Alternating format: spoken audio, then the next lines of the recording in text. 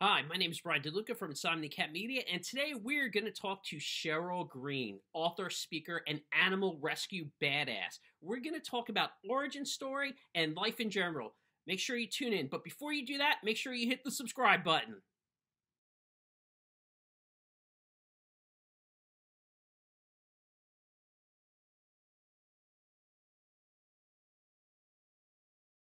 All right. Hi, guys. I'm Nicolette with Insomnia Cat, and today Brian and I are chatting with Cheryl Green. She is a speaker, author, and an animal rescuing badass. Hi, Cheryl. Thank you for joining us today. Thank you so much for having me. I'm excited. So, Cheryl, for those who don't know about you, can you tell us a little bit about yourself and what you do? Sure. So I decided a couple of years ago that I wanted to be able to influence large groups of people, and speaking and writing was the way to do that. It's been quite the journey to figure out what I'm speaking and writing about, and I think I'm still switching that up a little bit. But I just want to help people be better, and I like Brian's shirt, be a better human.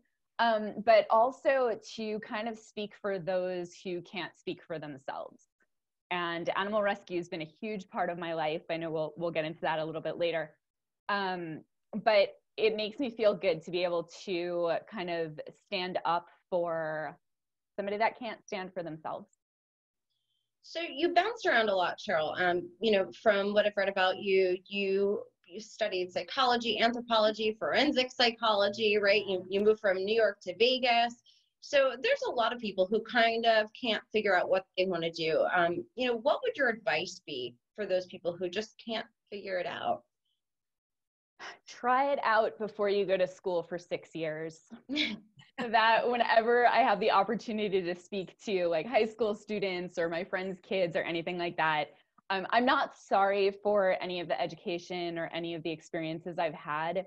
However, I think if I had done more research and I had actually looked into like what it entails, and what the opportunities are, I decided years ago that I wanted to hunt down serial killers. I was goth at the time. I was obsessed with serial killers. And my mom actually saw a show on profiling. And I was like, oh my God, this is what I have to do with my life.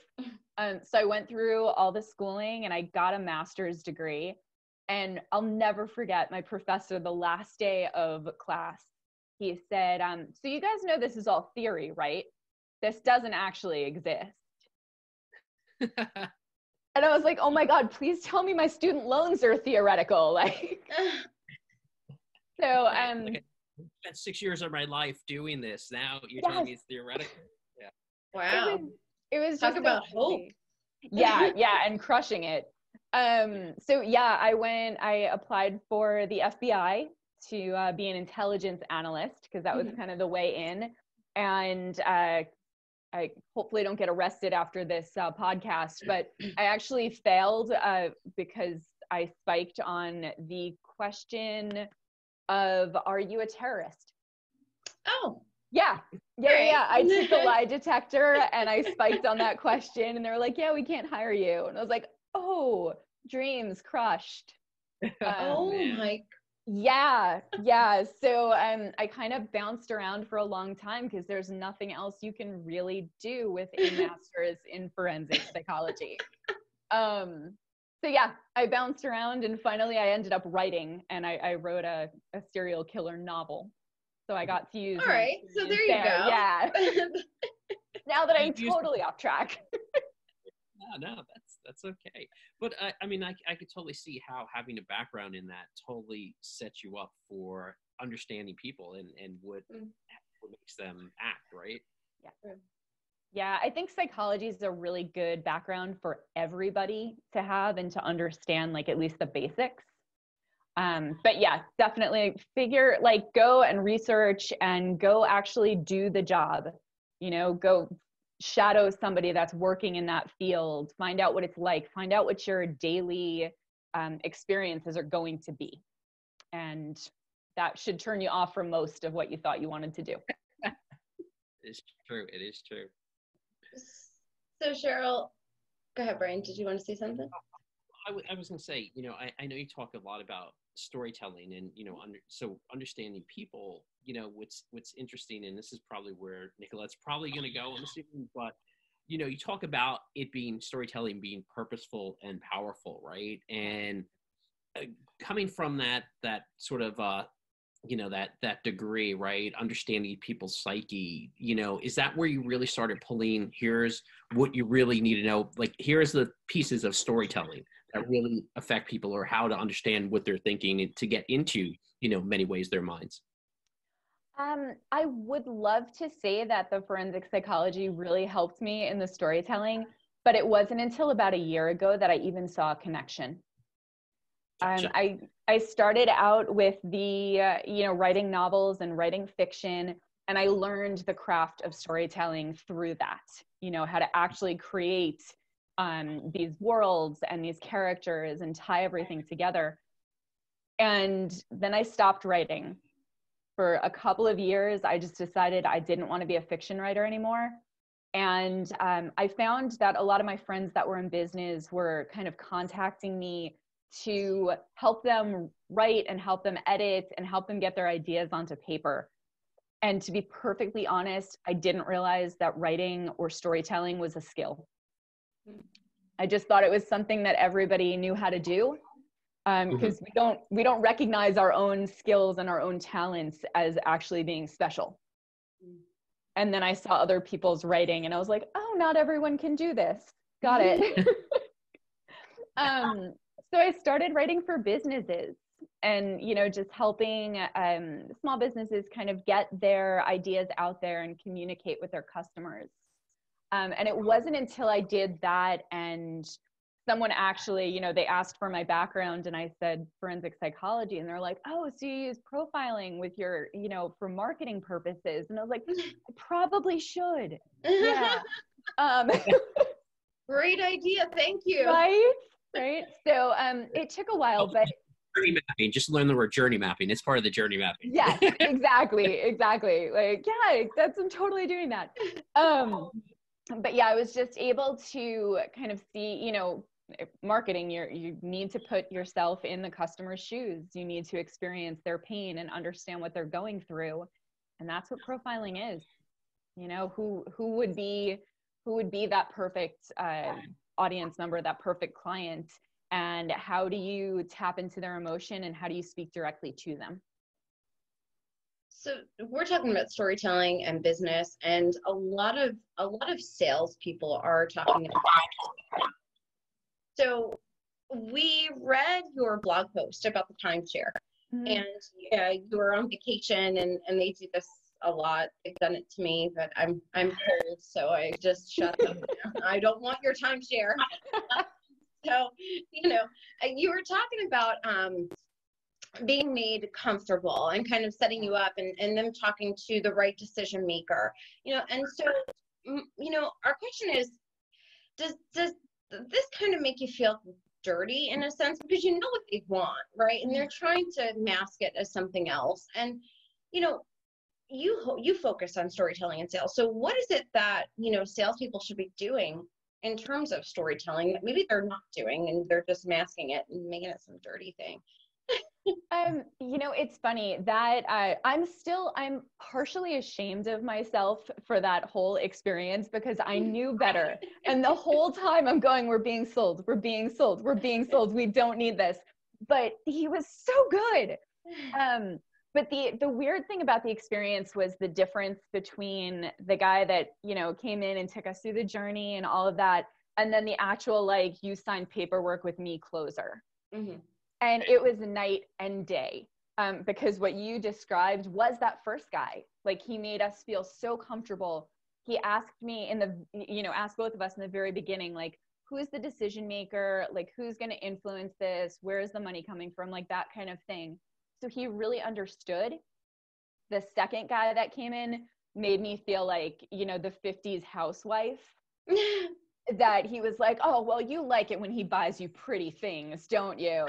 And it was first of all, we're not married. Second of all, it's not the 50s and I'm not wearing a pinup outfit. What is going on here? So I think like one of the biggest issues that some salespeople will make is they don't take the time to understand who they're talking to. They don't take the time to understand what their problems are, what their process is. And I know, you know, the buyer's journey is such a huge hot topic.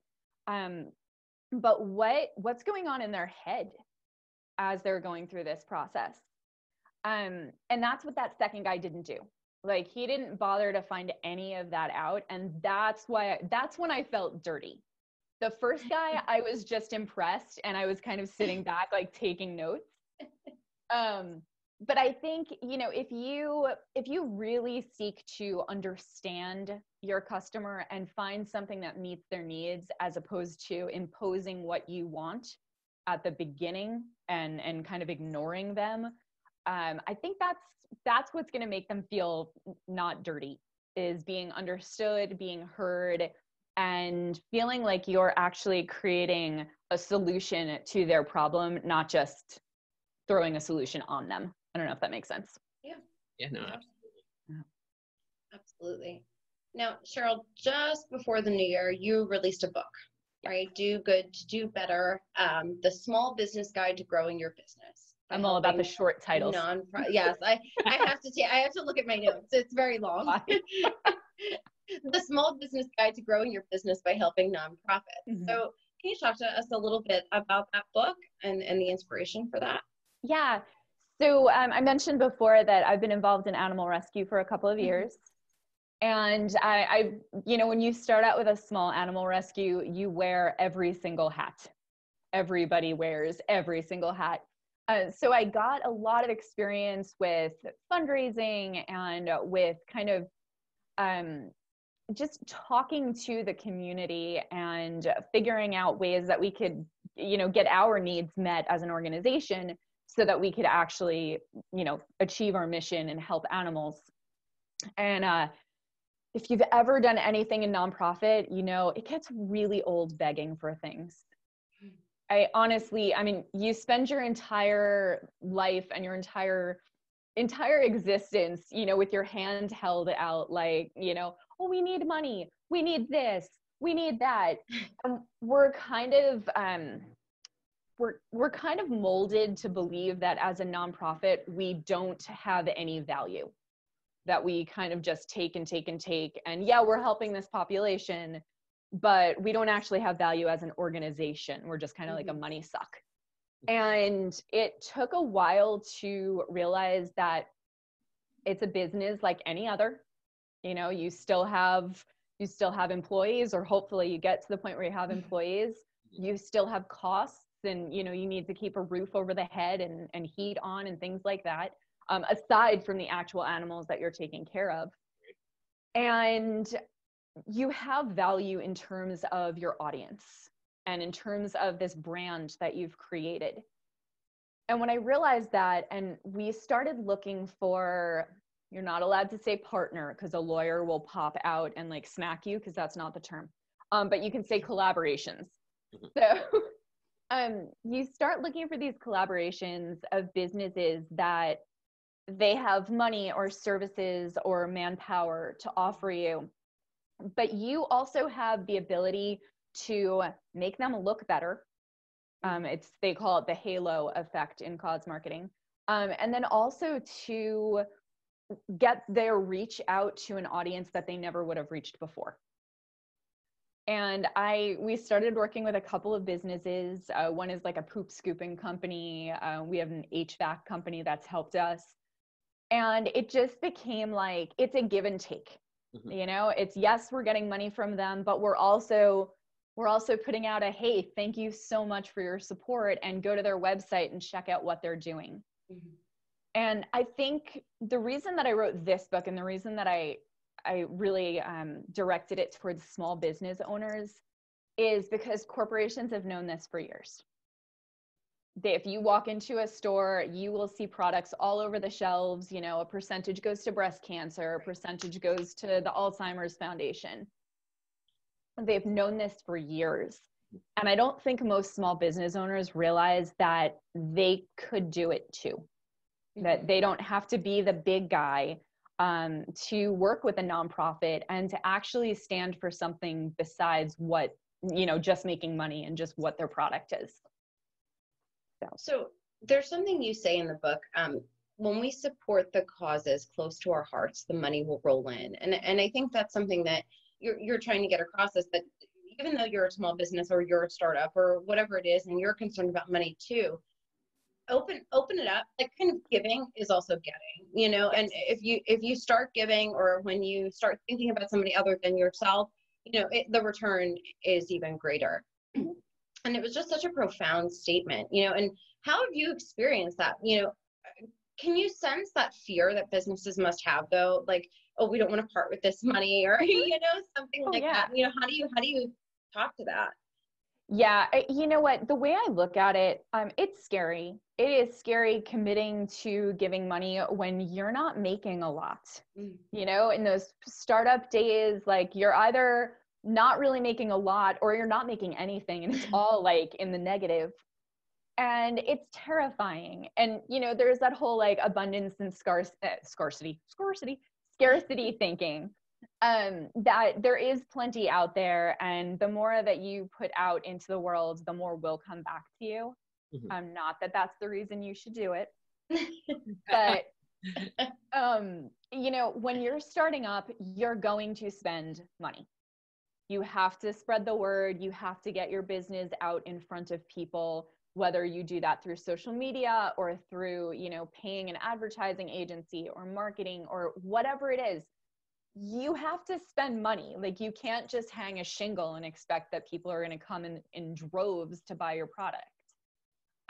Why not spend that money on a cause? I've met so many people that have built their business by doing nonprofit events, by donating their services to, raffles and auctions and things like that, and getting their name out there. And if you handle it properly and you handle the PR aspect of it, like, you can actually have a major reach, just by standing with a nonprofit and saying, hey, we care about this. And one, you'll attract the other people that care about it. Two, you'll reach that audience. And three, you become awesome. That's the best way I can say it. People want to work with you. They're like, hey, they're not just in it to, do business and to make money off of this, but they really care about the community that they're in. So I know in the past you've spoken about, trying to sell nothing, right? Yes. Yeah.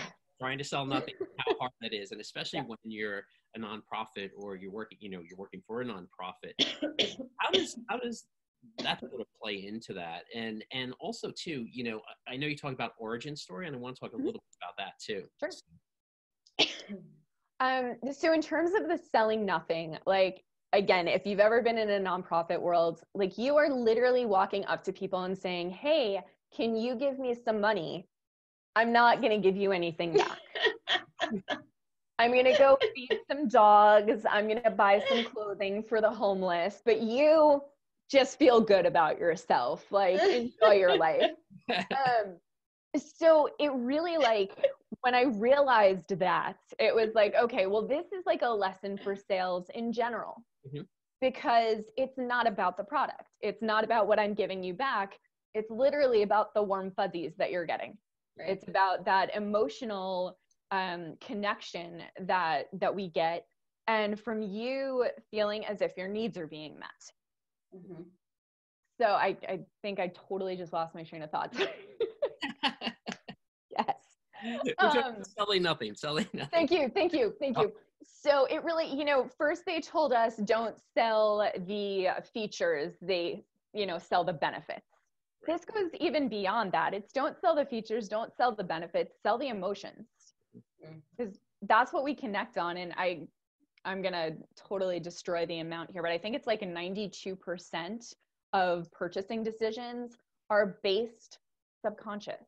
Like they're, something triggers in your brain and you're like, oh, I need this, which would explain why we spend, $2,000 on shoes and things like that. So it really just, when you tap into that emotional level, and you do that through story, because that is when they're actually going to see themselves in the situation. They're going to resonate with the character that you have created, and they're going to follow that journey from, oh, crud, I have a problem, to like, oh, it's going to get worse. Okay, maybe I'll try this. It didn't work, blah, blah, blah, all the way until, oh, I feel better. Mm-hmm. Like my problem has been solved. I'm happy. And I'm now living a better life because of what's gone on. Mm-hmm. Does that make sense? I love the full circle. Thank you, Cheryl. You took us right back to the storytelling. Did I get there? All right. So now part 2 of the question. So origin story. You talk a lot about origin story, and I know, I was watching one video where you referenced Wolverine, perfect reference, for origin story. But if you could talk a little bit about how important origin story is to a company, really, or to an individual. Yeah. So whenever I speak to an audience, whenever I work with a client, like I always ask, like, people do business with people, they fill in the blank. Oh, yes.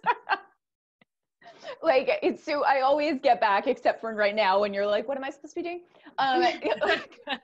So they do business with people they know, like, and trust, right? We've had this beaten into us pretty well. So how do you get them to know, like, and trust you? And the know aspect comes in from that origin story. Mm-hmm. There's actually a really cool podcast, How I Built This. Have you ever listened to that? No. It's an NPR thing, and they literally just talk to brands and to the founders and say, like, how did you get here? Mm-hmm. And it's not advice. It's, maybe a little bit, but it's really just about, like, what made you do this and how did you get there? Mm-hmm. And that's your origin story. That's what's going to help you connect to people. And part of what's going to differentiate you from the other 4 million people that do exactly what you do. Yep. It kind of explains that, Simon Sinek, people buy what you do. They don't buy, they buy why you do it, not what you do. And he says it way better than I just did. But you have to connect on that why level and help people understand, like, why you care about this business. Mm-hmm.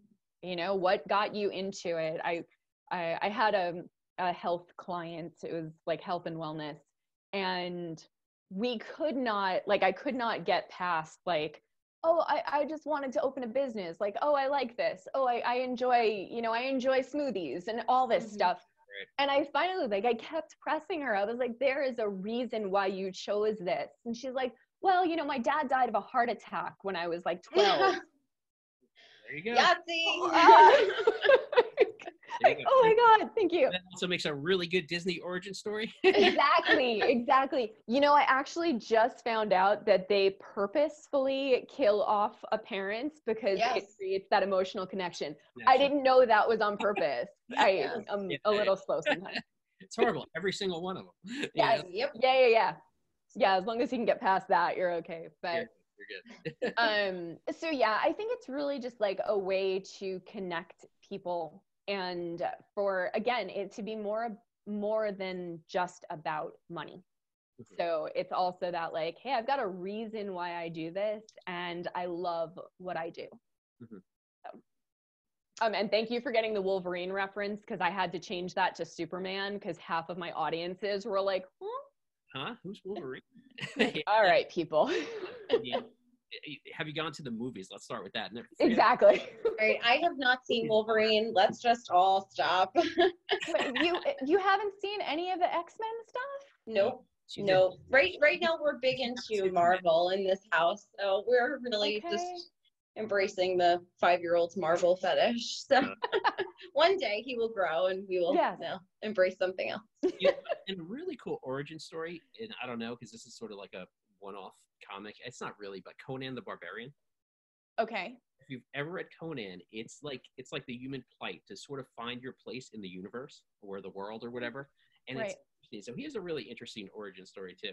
Interesting. I have not seen that since I was really little. He has ferrets, right? He had no ferrets. He's a big barbarian with the giant axe. Maybe I'm thinking about like Beastmaster. Okay, never mind. Yeah, you can I would love to see Conan with ferrets, though. with some ferrets. Oh, that's Beastmaster. That is Beastmaster. I was like, oh yeah, I remember that movie. Okay, I'm not crazy. That's good to know. Oh man, wow, I wonder when the last time I saw that movie was, but yeah, I remember that movie. Were they both Arnold Schwarzenegger? No, like, is they that? weren't. They were both Oh, Jack Hughes. I just want to see Arnold Schwarzenegger with some ferrets all over him. Just Especially now at his sort of oh. in the grandpa. oh, God. Okay. So Cheryl, I'm gonna get us back on track here. Yeah, please. Arnold, sorry. And to switch to something a little bit not light. So you talk about the depression that you went through. Let's go right there. Sure. Quite a pivot. After you got divorced, and your stepmom gave you some advice that I really, really like. Can you share that with everybody? Talk about this in one of your earlier books as well. Yeah. So, we'll just, for the purpose of this interview, we'll just leave it at my ex-husband did a very, very, very bad thing. And I left him. I was living in North Carolina at the time. I left him and I moved out to Vegas to be closer to my dad and my stepmom. And, when you go through a traumatic experience like that, your emotions are just completely jumbled, destroyed, whatever you want to call it. And it took a couple of months, but I fell into a really, really deep depression. And I always say, like, I don't think I was suicidal, but if I died, I would have been okay with it. Like, I just wouldn't have done it to myself. And they walked in one day and found me curled up on the floor of the bathroom, like in the fetal position, just bawling my eyes out onto the tile. And my stepmom dragged me up off the floor and said, go do something for someone else. And it was both the best, personal advice, and later turned out to be the best business advice that I'd ever gotten. And I started thinking, what do I care about? What matters to me? What can I help with? And animal rescue became not just an outlet for me, but really like a saving grace. I'm not sure that I would have made it through the divorce and through everything after that if it hadn't been for having something bigger than myself to care about. I think a lot of times, especially with depression, and it's funny, I studied this in college, and yet until it actually happens to you, wow, does none of that hit home. But one of the hallmarks of depression is kind of, hopeless and helpless. You're trapped inside of yourself. You don't feel like anybody knows what you're going through, and you don't feel like you can reach out to anyone. And being involved in rescue kind of solved all of that. It gave me that purpose that I had been missing. It gave me a social circle of people that felt the exact same way that I did, that, we need to be a voice for these creatures. And it gave me something to stop, to think about besides how sad I was. Mm-hmm. So I always say, for every animal I've saved, they've saved me so much more. And it really has shaped who I've become and the journey that I've been on since then. Thank you for sharing that, Cheryl. I really just wanted to touch on that. I think that is some profound advice. And a lot of times I have said to people, why don't you call someone else and see how they're doing? Like you said, because I am a self-centered human, that's just who I am. We all and that's the advice that's been given to me, why don't you call someone else, Nicolette? Enough already, enough. And it always helps. It always, always helps. There has not been one time that I have thought about someone else and it hasn't helped. So I just really wanted to bring that up. That was very profound. Yeah, for sure. And I'm excited. You keep calling me profound. This is very, I don't usually get that. It's very nice. So I know we're just chatting so much, but really, really quick, I would love to touch on your book writing tips because, we have a lot of writers who listen in and a lot of content creators. So we have no time, right? And so people want to write books, they can't write them. Not that they can't, but we can't find the time.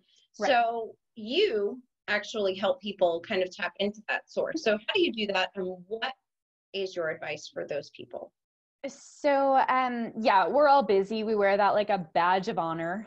We're all so excited that has become the answer to how are you, right? You're not good. You're not sad. You're not excited about the world. You're busy. We will make time for what we want to make time for. I have a client who I actually just started with this morning, a book coaching client. And he said, I was like, when do you have time to do this? And he said, I've found 40 minutes every morning to do cardio. I will make the time for this. And it comes down to, is it important enough to you? That being said, if you are, a brand new mother with an infant child or caring for a sick parent, you possibly do not have time to take on a book right now. But for the rest of us, turn the TV off. If you think about how many hours a day we watch TV and how many hours a week, you could write War and Peace in that amount of time. So if it matters to you, you will make the time to do it. The biggest tip that I give my clients and that I have learned is that first book that I wrote took me 3 years. And I was not working at the time. So, there was plenty of time. After that, my time started going down until the third one I did in 30 days. Wow. And I realized that the difference was I knew where I was going. Mm-hmm. When I sat down to write that first one, in the writing world, they call it seat of your pants. You just kind of sit down and whatever flows through you, whatever muse graces you that day, you put on paper. And that may work for some people, no judgments. For me, it took 3 years.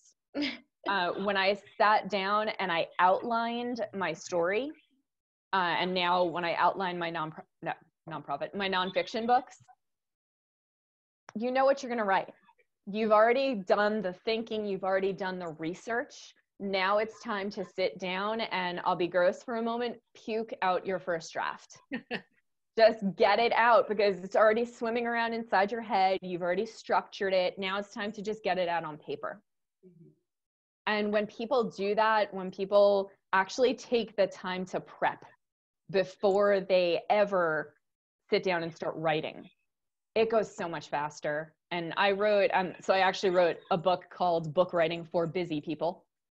And see, a short title, I can do it.